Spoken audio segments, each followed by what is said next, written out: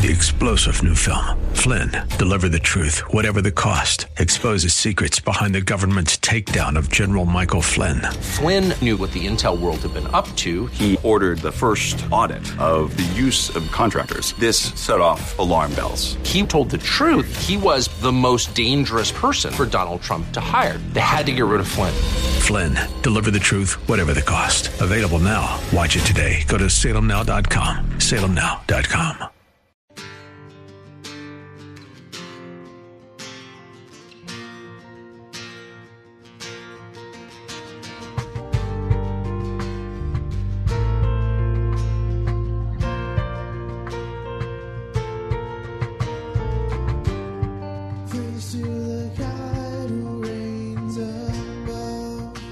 Hello, and welcome to In the Word, a ministry of Calvary Chapel of Orlando. We hope that God speaks to you today as we continue our study verse by verse, chapter by chapter through the Bible with Senior Pastor Will Ramirez. Today, as we continue with our study in the book of Judges, God explains why he didn't drive out all of the Canaanites. We'll pick it up in Judges chapter 2, verse 16. Once again, that's Judges chapter 2, verse 16.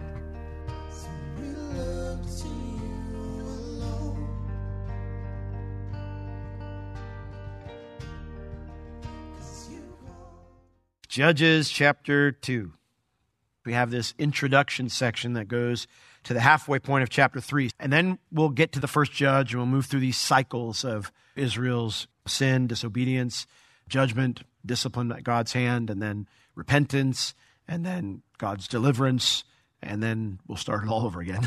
And we'll see this downward spiral that will culminate with Samson, the last judge that's mentioned in Judges. And then we'll get to the final section, which is kind of an appendix, which just gives two examples of just how bad things got in Israel when they turned away from the Lord. Now, verse 16.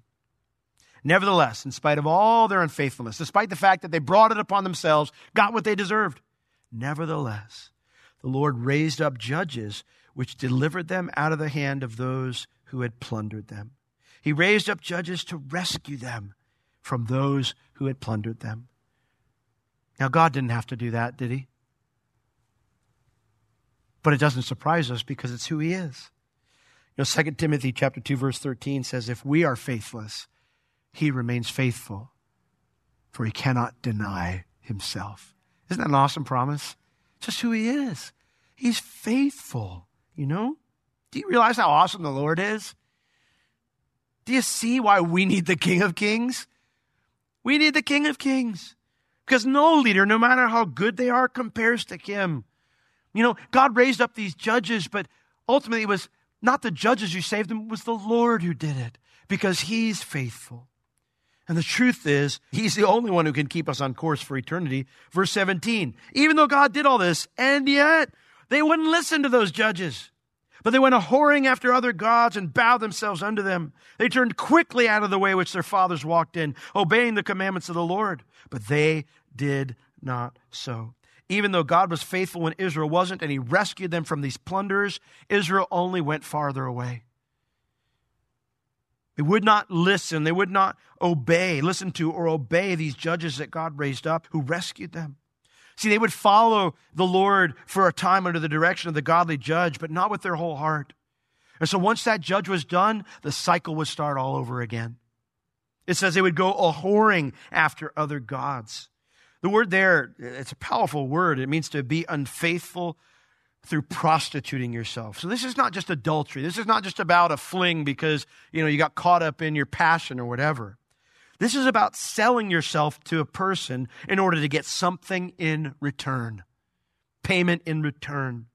See, they weren't content with the Lord in simple faith, just to be loved by him and to know that he would take care of them. That wasn't good enough for them. And so they offered their lives to these other gods in order to earn the favor of these other gods and all the pleasures that came with it. And what's crazy? God isn't lamenting that they failed or stumbled.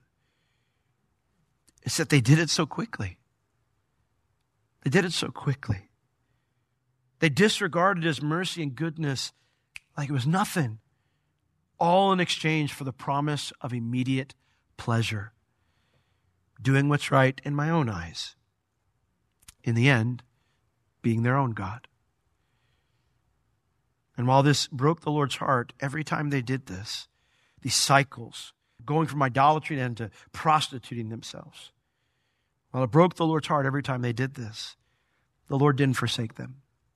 He remained faithful, and he looked for any reason to show them favor again, even if it was just one faithful person. Look at verse 18.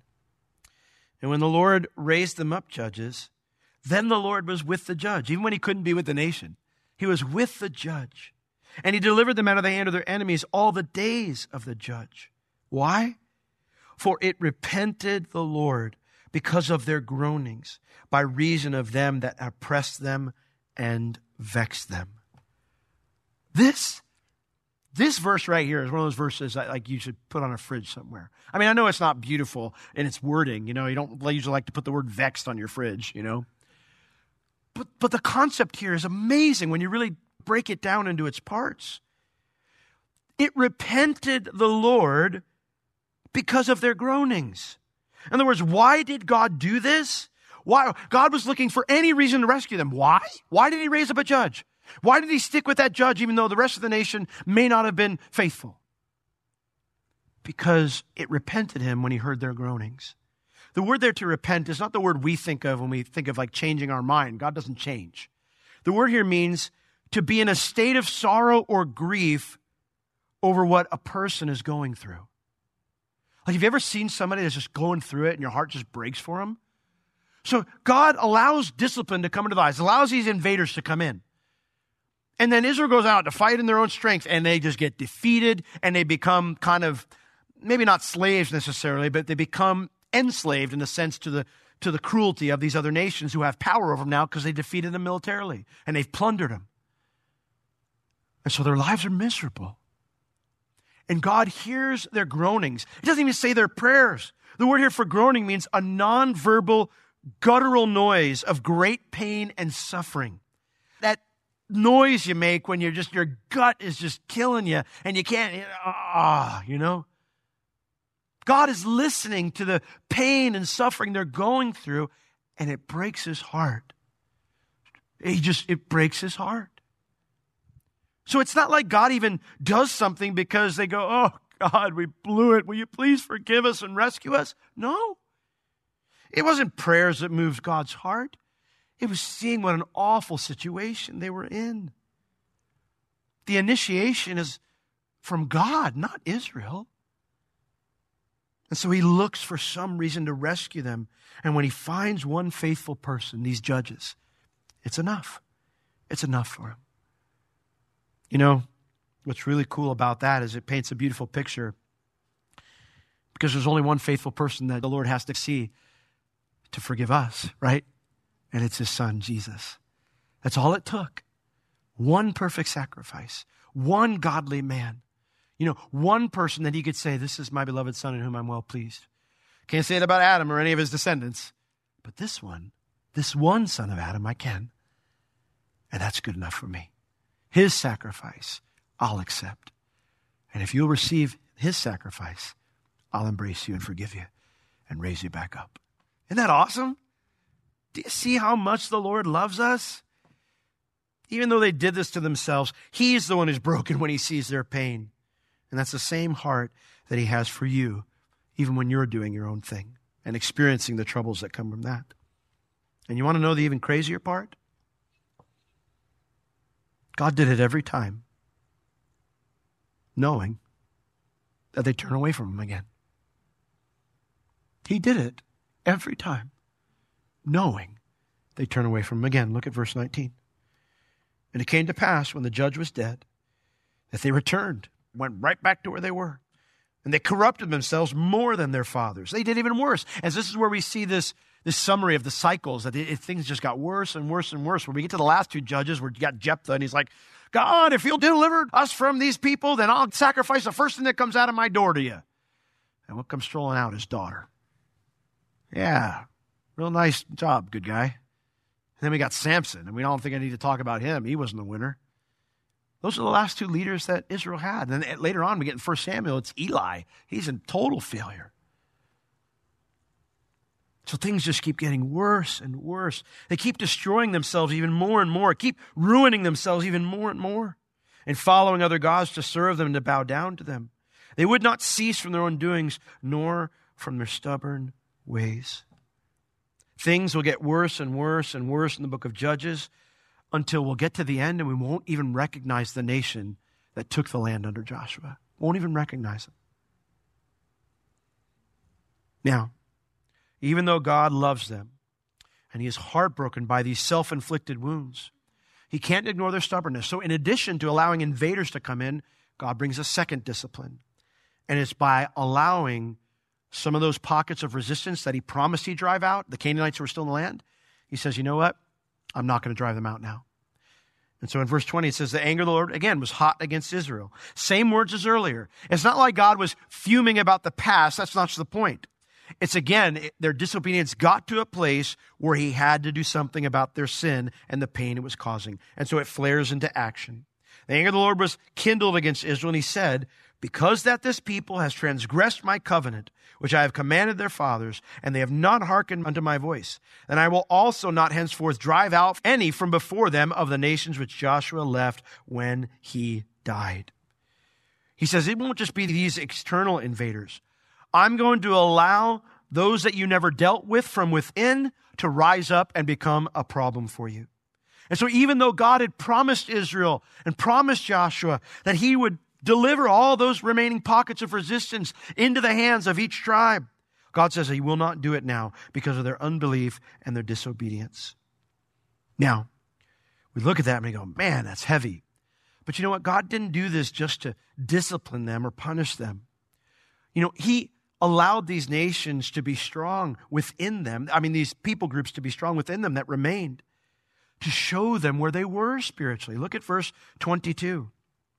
That through them, through these remaining Canaanites that were in the land, that through them I might test Israel, whether they will keep the way of the Lord to walk therein, as their fathers did keep it, or not. Now that's interesting. The word there to prove, it means to test. To test for the purpose of learning the true nature of something. And that's why we have tests in school, right? See if you really know it or not. You know, you might be able to do it right after you read about it, but now can you do it when it's on the line? Can you handle everything we've learned this semester? Let's find out if you pass the class, if you make the grade. Do you know what you're talking about? Do you really know this stuff? And so that's what this means. Well, God, of course, is all-knowing, right? So does he have any need to test us to learn our true nature, to figure out if we know it? Certainly not. But while God is all-knowing, we are not all-knowing. And we are especially bad at evaluating ourselves correctly. Especially bad. You know, that's why we need the church. You know, people, the church is so messed up. I don't go to any churches. None of them are right. Okay, well, good luck, because you're not going to be able to see your own faults clearly. You know what I love about going to like a men's retreat? I'm right in front of the bullseye for God to get me. What will you do? And you come to church and you say, God, get me however you have to. Or if I need to understand your love better, then show it to me. If I need to be corrected in some way, show it to me. When you do that, you expose yourself and you say, Lord, I may be in an imperfect place with a lot of imperfect people, and the pastor's not even that good. But I'm placing myself in front of you so you can evaluate me and I can understand myself correctly. And that's what he left them there for. See, God didn't allow Israel to defeat these remaining Canaanites. He didn't allow them to do it so they would learn their spiritual condition, to get their attention. And they would look as they keep throwing their armies against the Philistines or the northern Canaanites that were the only two that were really left. And they would go, how can we defeat these guys? We just defeated armies of 5 kings. Why are we having so much trouble with these guys? What's wrong with us? What changed? And see, when they would realize that it was because of their disobedience, not serving God like their forefathers, well, then they'd know the way back, right? Repentance. And, you know, this is why God originally made it so difficult for Israel to possess all the land during Joshua's lifetime, just after he died. He had left those different pockets of resistance there to be a test, to teach them and show them their spiritual condition, whether they were making the grade or not. Verse 23, Therefore, this is why the Lord left those nations without driving them out quickly. Neither delivered he them into the hand of Joshua. This is why God made it hard. As Judah's going in and they're defeating these pockets of resistance, going, man, this is hard. We took the Philistine cities, but they got chariots and in the valley. And man, this is hard. We just can't seem to really win that final battle. They're just always there. God, why are you doing that? Because I want to see if you'll persevere. I want to see if you'll trust me. Without any obstacles in front of you, you won't know where you're really at spiritually. You see, God sometimes allows difficulties into our lives for the very same reason. Will we persevere? Will we continue to trust and obey God even when things are hard? And I ask you tonight, do you? Do you trust and obey the Lord even when things are hard? Do you persevere? Because if you're willing to receive it, the answer to that question teaches you where you still need to grow. Where you still need to grow. Now, the beginning of chapter 3 really should be at the end of chapter 2 because it reiterates again the importance of this test. Verse 1. Now, these are the nations which the Lord left to test Israel, to prove Israel by them, even as many of Israel as had not known all the wars of Canaan. Only that the generations of the children of Israel might know, that they might learn something, to teach them to war. At the least, those who before knew nothing thereof. God won the promised land for Israel, but Israel had a part to play, right? They had to walk around the walls. They had to go fight Ai. They had to go out and fight the Canaanite kings who surprise attacked Gibeon. They had to go and meet the kings who had gathered up in that defensible position in the north. They had a part to play. And you know what? Their part was to trust God's promise and to follow into battle. But did the next generation know any of that? They only knew the comforts of those victories, not the challenges of faith that won them. They'd never learned to fight for God or trust God for victory over their challenges. They didn't know how to prosecute a war under God's direction. And that's the reason why God sometimes allows trouble into my perfectly fine life right now. God, what are you doing? Things are great. And then blammo, God throws a trial right in front of you. What is this for? Lord, I'm walking with you. Like what? Like things are good. Like we're moving forward. We're trusting you. We're doing what you said. I know. But you don't know what's coming down the road. And you're not ready for it because you've never been through it before. This will help you. God allows trials into our perfectly fine life because Christianity doesn't get easier the older you get. It doesn't get easier the longer you walk with the Lord. And I remember I said to my pastor, I was a young man, I was probably 18, 19 years old, and I said, my goal is I want to be where you are someday so I don't have any trouble. I remember he laughed. I remember many years later when he called me asking for prayer because he was going through trials. I went to go visit him because he'd had a health trial, and I was glad to see you, glad you're doing well. And I got up to go, and he goes, where are you going? I was, I need to head home. And he goes, you didn't pray for me. I need you to pray for me right now. This is hard. I thought, Lord, is that how it is? I was still a young man, very young man at the time, maybe 22, 23 years old. I've since learned that is how it is. The enemy's attacks grow fiercer and fiercer in our lives until we come to the greatest test of all, facing death. And as we age, the Lord allows harder challenges to grow us so we can face those greater attacks of the enemy in strength and not ignorance, with experience and not noobness. Think about it. How many people do you know that have finished well? Probably not a lot. Most don't get to the place where they're able to face those greater challenges successfully. But that's not because God didn't give them opportunities to finish well. It's because they stopped making the grade when the harder challenges came. It's easy when you think about it to become very discouraged by that. Am I doomed to fail too? I hear people say all the time, great, thanks for the encouragement, Pastor Will. If other people didn't make it, I'm not going to. So how do we make the grade when so many others failed before us? Well, let's take a look at those that were left to test Israel first, then we'll get our answer. It says in verse 3, namely, this is who God left, 2 groups, the 5 lords of the Philistines, number 1, and then number 2, all the Canaanites, Sidonians, and the Hivites that dwelt in Mount Lebanon. So it was 3 groups that grouped together, that dwelt in the Mount of Lebanon from Mount Baal Hermon and the entering of Hamath. So you have the northern Canaanites and the Philistine lords. Now, what's interesting about that is that the Philistines will kind of become the main villains in Judges, 1 Samuel, and 2 Samuel. And they will aggressively oppose Israel, fighting them, aggressively seeking to smash them into submission. But those northern Canaanites, they'll become the main villains in 1 Kings, but not like the Philistines. They're going to seek to destroy Israel through infiltration, through their friendship and alliances, through Queen Jezebel and the king that Solomon allied with there. Right? In other words, to obliterate the faith of Israel by infiltrating their own gods. And that's interesting because that's how the enemy attacks us too, right? First he tries to crush us through trials, and then he tries to tempt us to compromise. And you and I need to learn how to face both. And how do we do that? Verse 4, and they were there to test Israel by them, to know whether, here it is, they would hearken unto the commandments of the Lord, which he commanded their fathers by the hand of Moses.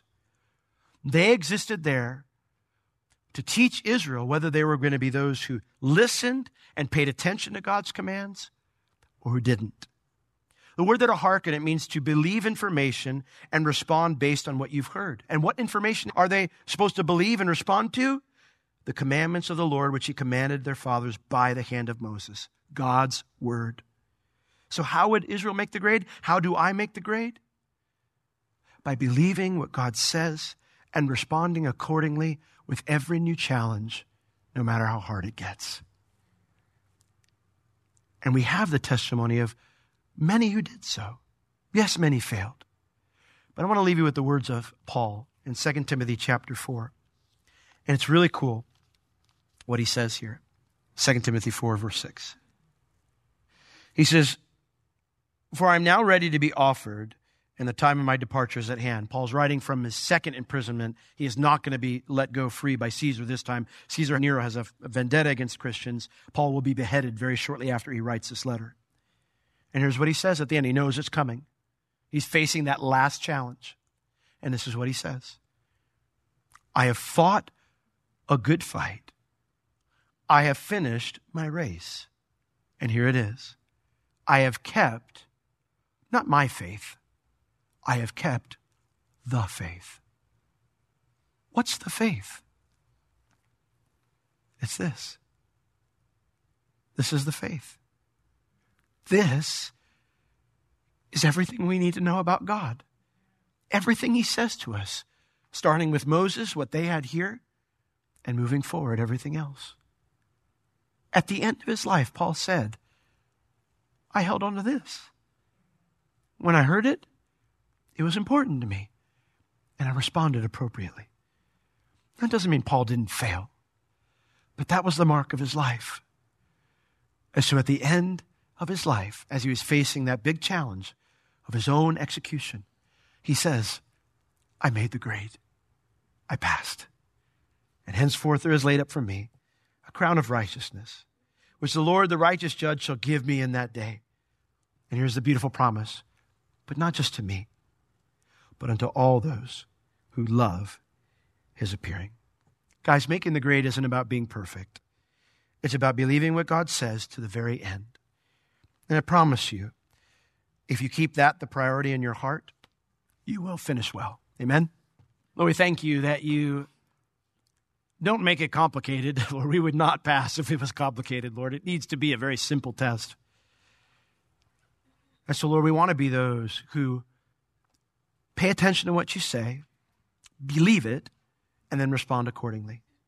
Recognizing that you're not expecting perfection, Lord. You want us to go into maturity, but you know our frame. You know we're simply dust. You know we'll fail sometimes. But Lord, that heart, that even though we fall, that righteous man gets up 7 times a day. we get up and we say, Lord, my heart is to receive your word, to trust in it, and to respond accordingly. And Lord, if we keep that in the front of our minds and in the center of our hearts, we will finish well. So I pray for my dear brothers and sisters tonight. Help them to do that. Help them to have great hope in your promise. We don't have to bargain with you, Lord. We don't have to climb some mountain for you, whatever. But if we simply trust in you with all our heart and lean not on our own understanding, you will make our path straight. Thank you for that promise, Lord. We rest in it. In Jesus' name, amen. This has been In the Word with Pastor Will Ramirez, a ministry of Calvary Chapel of Orlando. You can listen to all of Pastor Will's sermons and find other valuable resources online at www.calvarychapelorlando.com or on the Calvary Chapel Orlando app, available on iTunes and Google Play. If you have any spiritual or physical needs, please contact us. We would love to pray for you and assist you in any way we can. You can reach us at 407-523-0800 during our office hours, Tuesday through Friday, 9 a.m. to 4 p.m. Thank you for joining us today. We will see you next time as we continue to learn, walk, and live in the Word.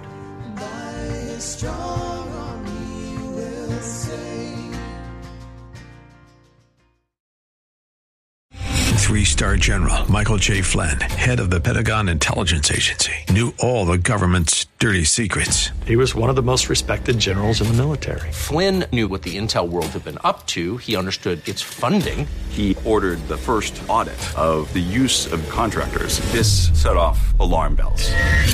The explosive new documentary, Flynn, Deliver the Truth, Whatever the Cost, uncovers the facts behind this scandal. Flynn told the truth. He was the most dangerous person for Donald Trump to hire. I find out the worst enemy that I'm going to face in my life is right here in America. They took my assessment and they wanted me to change it. And I was like, I'm not changing it. They had to get rid of Flynn.